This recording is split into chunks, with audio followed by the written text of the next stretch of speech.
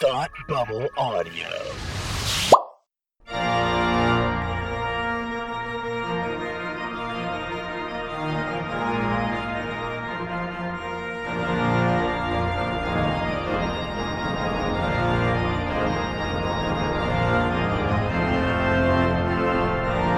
Hi, I'm Frank. And I'm Tim. And you're listening to The Gospel According to Lucas, where the Force meets Catholicism. In each episode, we'll analyze Scripture through the lens of Star Wars to uncover the Christian influence on a galaxy far, far away. If you'd like to read along with us, you can find a link to today's readings in the show notes at thegospelaccordingtolucas.com or right in your podcast app. We're using the New American Bible, Revised Edition.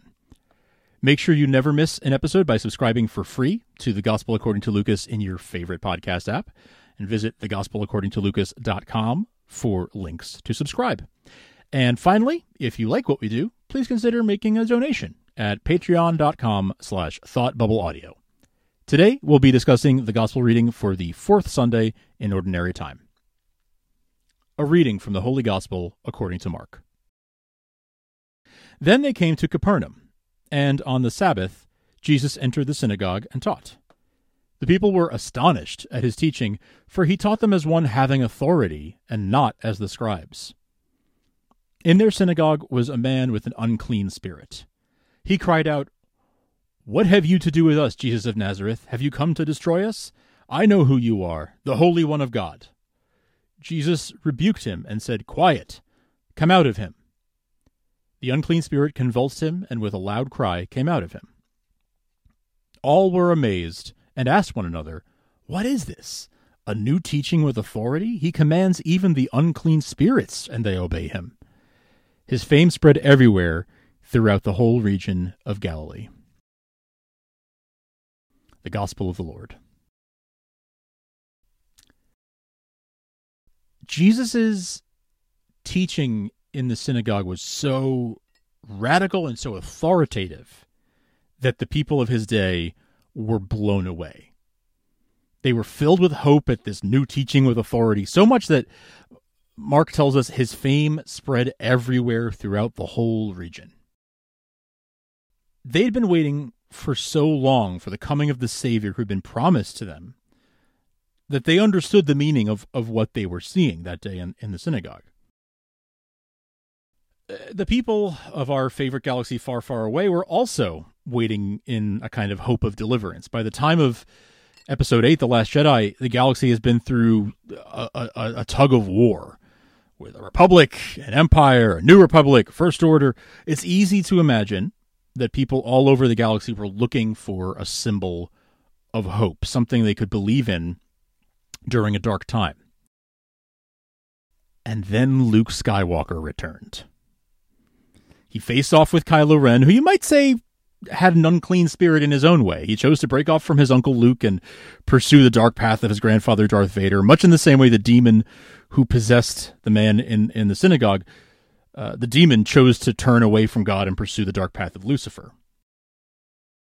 Jesus inspired this wonder and amazement among the people of Jerusalem, among the people at the synagogue, because of the way he taught with authority and commanded even the unclean spirits.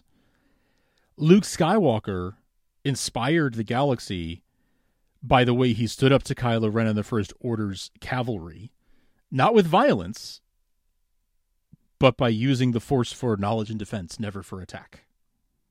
And the result was the same. His fame spread everywhere throughout the galaxy.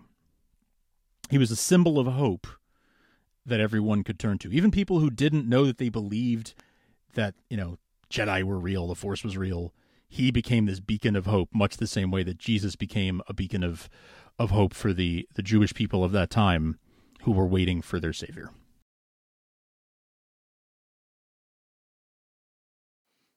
That was a great connection. It's funny, I had thought of Luke Skywalker, but in my mind, I was like, Jabba's palace, obviously. I thought of that. I considered that for this, actually. Yeah. Yeah. Like Jedi Knight and friend of Captain Solo, but that one doesn't quite work because as you were talking, I was kind of listening and reflecting on both. And I'm like, they don't believe him that all of Jabba's palace, but including Han and all this, they're like, just what is this nonsense? It's not until he ignites his lightsaber and kills everybody that they're like, oh, that's what he was. Right. And that's not Jesus. Right. And you're absolutely right, and that's where your distinction is so clear and it's so good. For defense and peace only, right? The true path of a Jedi, which is like we love the Mandalorian for what it gave us in the Luke Skywalker being powerful in the Force and taking names, but it is the Luke Skywalker Return of the Jedi that is using the gifts of the Jedi in for peace and justice in a way, and defense of people only. Really strong imagery, and he does it with authority, right? And to recognize the authority of Luke is to recognize the Christ figure of Luke is to recognize the authority of Christ himself.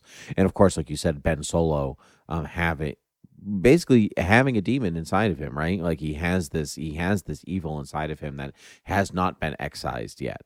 And I think that's a really great parallel that you've drawn there. I don't really have anything to add. I think because the message is so clear. That was wonderful. Thanks a lot. Yeah, I it's funny that you mentioned the Jabba's palace, because I thought of that too, and it occurred to me that while he was authoritative, Luke was authoritative there and confident in what he was saying, and almost smug because he knew he was right. But yeah, that was the thing, was that he didn't inspire the people around him the same way that Jesus does in the synagogue in today's gospel, whereas at the end of his life, it's like Luke's last act. I mean, let's set aside the fact that he's not even physically there, but his last act is to project himself there, so that he will be that sign, that the spark that lights the flame, that gets the rebellion going again. And that is after so many thousands of years of the Jewish people waiting for the promised Savior. It's easy to guess that many, I mean, to this day, I'm sure there are people who the Jewish people are still waiting for the Messiah, and there must be for at times throughout their history, times of despair, much like the people in the galaxy far away were despairing because the First Order is here, and they've been back and forth. It was like a tug of war of sort of who was going to win out. But much like the church itself, the gates of the dark side did not prevail against the light side, and it was exactly because Luke stood up and did what he did and used the. I mean, his lightsaber doesn't even ever touch Kylo's lightsaber. Nope. Never once. And he never, at no point is he actually there to cause violence. Right. He's not actually there to fight. Right. Which is basically, I mean, if you even look at Ben as like a Pharisee, even, right? Like in that way, it's like, I'm just gonna put you down with my words. Yeah. Yeah. Or like, I mean, at that point, Luke was certainly powerful. If he's powerful enough to project himself across the galaxy, he probably could have taken down all the walkers and everything. Absolutely. In that battle. But he chose not to. You could say in the same way that it's like, oh, if you're the Son of God, come down from the cross. He could have. He had the power to come down from the cross, but he didn't. Luke had the power to obliterate the First Order right then and there, but he didn't, because he used the Jedi. He used the Force in the way that a Jedi would, and in the way that Yoda taught him to. Only for defense and never for attack. Yep. So yeah, I love it. Great. Excellent job, Frank. Thanks. Excellent job. Thanks very much. Thanks, everyone, for listening. Please keep us in your prayers. We're praying for all of you. And God bless, and may the Force be with you.